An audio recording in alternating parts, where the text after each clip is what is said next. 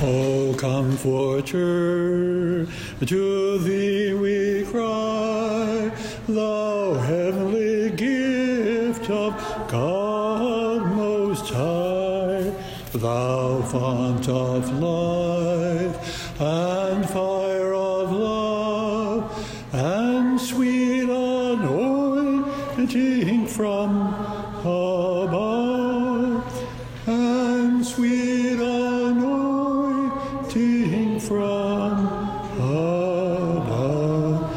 Heavenly Father, through your Son, our Lord Jesus Christ, pour out your Holy Spirit upon us, that we might learn from Blessed Giorgio, Pier Giorgio Frassati, from his life, from his love, from all that could help us attract people to you as he did so beautifully. We ask this through the same Christ, your Son, our Lord, who with you lives and reigns in the unity of the Holy Spirit, one God, forever and ever. Amen. Our Lady, seat of wisdom. Pray for us. Holy Father Dominic. Pray for us. Blessed Pier Giorgio Frassati. Pray for us. In the name of the Father, and of the Son, and of the Holy Spirit. Amen.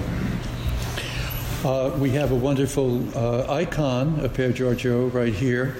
And we're going to bless it at the end of this talk. So you can look at that, our modern saint, our modern blessed. Pier Giorgio was born April the 6th in 1901, and he had a very short life. He died on the 4th of July in 1925. Pope John Paul II called him a modern St. Francis. And in many ways, we can see parallels between his life and that of St. Francis. Born into a wealthy family, as was St. Francis, but a somewhat dysfunctional family, as indeed at times people find themselves today in dysfunctional families. The father was very liberal in the sense of the word of the turn of the century. Italy, very anti-clerical, very anti-church, an agnostic, wasn't sure that God existed or not, a member of the Masons, and he ruled his family with an iron fist. Important person. He was editor of the liberal paper La Stampa. He was a senator of Italy, and he was sent as Italy's ambassador to Germany. Interestingly enough, when Pier Giorgio was a child, adolescent, in Germany, he met at that time the young Karl Rahner, which is kind of interesting little fact. Now, his mother was an artist, but she was very strict with him, nervous.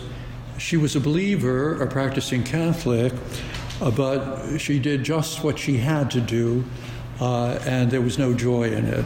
Her Catholicism was strict, but there was no enthusiasm in her faith.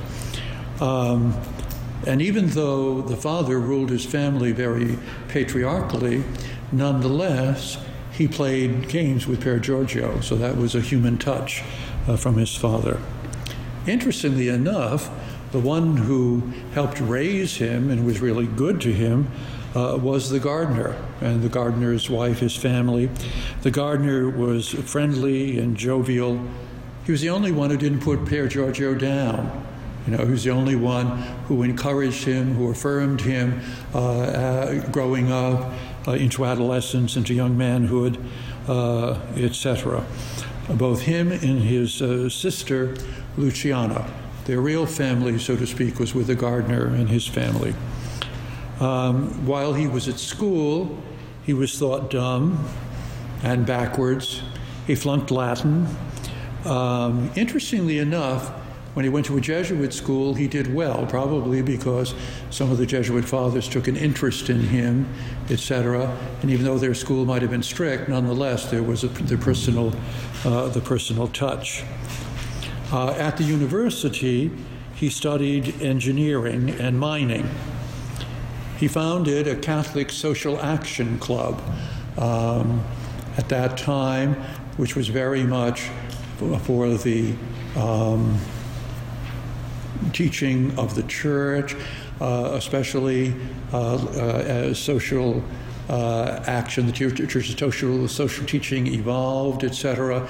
He was on the forefront of that, and very much against the budding fascists under Mussolini. So he was a counter action, he and his Catholic friends. Interestingly enough, he wanted to be a lay missionary here to the United States. It's too bad it never happened. We could have used him, it seems to me.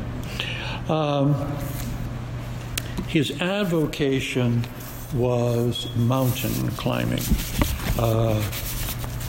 He said, "Every day my love of the mountain grows more and more, and if my studies permitted it, I'd spend the whole days climbing the mountains, contemplating the Creator's greatness in that pure air." Not the last time I was in Rome, but the time before that, we were involved in the youth movement, Youth 2000, which is a movement to bring young people to Eucharistic adoration. And we had a holy hour in Sant'Agnese in Rome, and his two nieces were there. And the Blessed Sacrament was exposed on the altar, and underneath the altar was the pickaxe he used in climbing up the mountain, and the ropes that he used, sort of mountaineering relics of Pier Giorgio Frassati, etc. He loved Dante. He often declaimed his cantos. My Italian is very bad. I got enough to get by in Rome. But they say that Italian, in some ways, hasn't changed all of that much from Dante's time. That you can if you understand modern Italian, you can understand Dante. But there's a musical quality to it, and he loved to declaim this, to recite the cantos out loud for the meaning, but also for the musical quality. He loved Shakespeare and the German Goethe. I suspect he picked up some Germany when he was with his father, the ambassador in Germany, etc. He was a lay Dominican, happy to be a part of the family of St. Dominic, of which Dante said, take note, all of you, "You grow fat if you do not rave." Well, he meant by raving, preaching the truth. And if you don't preach the truth, you just get fat and lazy. That's what Dante said, anyway. Interestingly enough, he took the name in the Third Order, Girolamo, after Savonarola, burned at the stake by order of the Pope, but with the Medici's connivance. But many of us think that Savonarola was a saint, as did Catherine de' Ricci and Philip Neri, etc. He said of Savonarola, who died at the stake as a social democrat, Catholic Democrat, and as a saint. So, anyway, we accept whatever the Church says, but it hasn't been pronounced on. And one could argue that that Pope was unduly influenced by the Medici. May I imitate him, Savonarola, in the study of the struggle for virtue. He carried the letters of St. Paul with him, young Pier Giorgio Frassati, as did St. Dominic. And his favorite gospel was St. Matthew, not surprising, etc., and the Psalms. And he had great influence over his friends. He was so attractive that people were drawn to him. He created a collective group of friends who were close to him. They called themselves the Riff Raff Club. They were another nickname was for them, the shady characters. And obviously they were not up to doing any seriously wrong sinning, but they were somewhat mischievous, as youth often are. And so he had this group of very lively, fun-loving friends. His last days show how selfless he was. He was dying from poliomyelitis, and he didn't really completely know this, but attention was diverted from that because his mother's mother was in the house, his grandmother, and she was dying. And he didn't want to take away any attention from her. Even though he was vomiting and had a high temperature, he walked to church to get the priest for his grandmother, who died on the 1st of July. His mother, not realizing how ill he was upset that he wasn't more helpful. But he kept in the background not to disturb any equilibrium in the house. His mother and father lived in great tension. Often at the dinner table, there was great silence, great tense silence. But Pier Giorgio Frassati loved both of them, and he always tried to somehow break the ice, or somehow never to do anything that would put a strain on either of them or on their marriage. He knew, he just, I suppose, intuited how troubled their marriage was, and he did everything to try to save that. Anyway, he couldn't go to his grandmother's funeral because by then he was paralyzed from the waist down. On Friday, which was his day, to go to the poor, he traveled. When I first went to Rome to study, you could travel third class on the train or on the trolleys, etc. And then there was second class and there was first class. Now I think it's just one, but anyway. I guess in the trains there's a difference between first and second class. But he deliberately traveled around the city in the cheapest possible way to save as much money as he could to give to the poor. He often gave away his clothing to the poor. He would visit, he knew where all the poor were in the city, and he would visit them perhaps late at night and drop off clothing or money to them, etc. And he felt that working with the poor curbs our own passions. Any of the passions within us, not all passion is wrong, some passion is good, but any that is untoward, any that is towards selfishness or greed or lust, etc., those passions, he felt working with the poor helped curb that. So on he prayed each day when he received Holy Communion that he would have the money, that he would receive the money he needed that day to give to the poor. Yeah. And he sent out, even as he was dying, he had some money and he sent it out with his friends to distribute among the poor. On Friday, July the 4th, the Archbishop came, but he was forbidden entrance because of the polio. They knew what it was by then, and it was contagious. So a priest came and heard his confession and anointed him and gave him Holy Communion. A priest with whom he had had differences of opinion before. So that's kind of interesting. Here's a saint who didn't always get on with his priest. I'm sure he was deferential to him, recognizing his office, but to love the church, to love the priesthood, is not necessarily to agree with every priest that you meet, except, of course, me. That's different. He tried to read the life of St. Catherine on the 4th of July. He had a difficult time concentrating. He loved her. He was envious of her because she actually spoke with Jesus and Jesus spoke to her. And he kind of wished that something like that would happen to him. And he died. on the 4th of July. The family were amazed at his funeral. Hordes of the poor came out to venerate him. They were his friends, he was their friend, etc. The little people, little old ladies, mothers and kids. One said, "The best man in the world is dead." John Paul II called him a modern St. Francis, our brother Dominican. So it seems to me that there's much in Pier Giorgio that as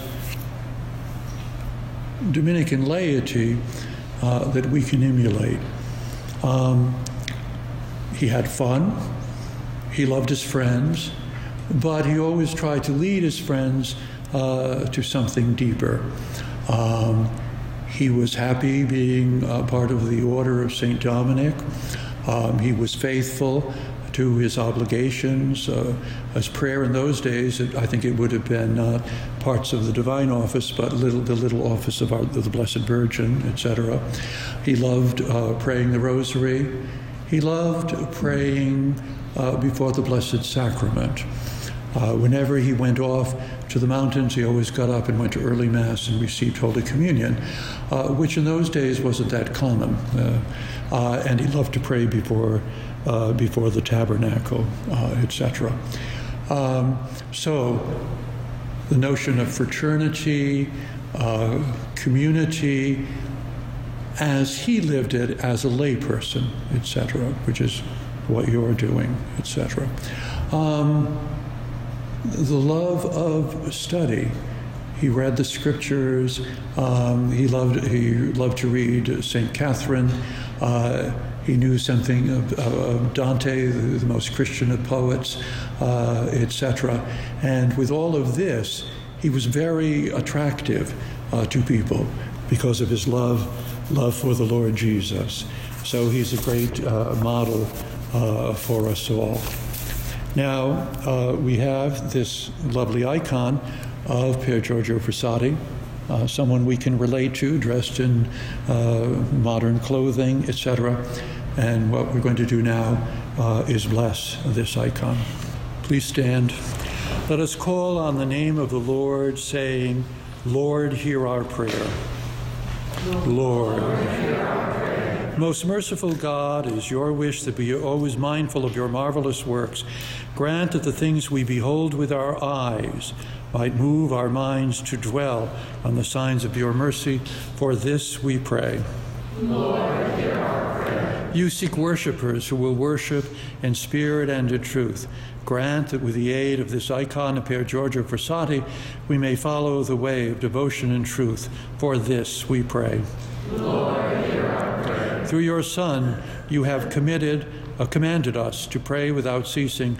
Grant that steadfast prayer may help us to live pure and devout lives. For this we pray. Lord, hear our prayer. In your church, you generously provide us with every means of holiness and salvation. Grant that whatever we receive through the ministry of the church, we may use for its upbringing and For this we pray. Lord, hear our prayer. Let us pray. Blessed be your name, O Lord, for you are the fount and source of every blessing, and you look with delight upon the devout practices of the faithful.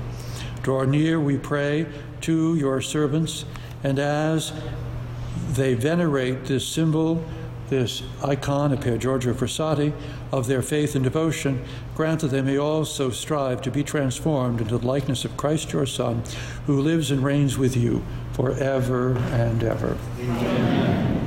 The Lord be with you. And with your spirit. May Almighty God bless you, the Father, the Son, and the Holy Spirit. Amen. Go in peace. Thanks be to God.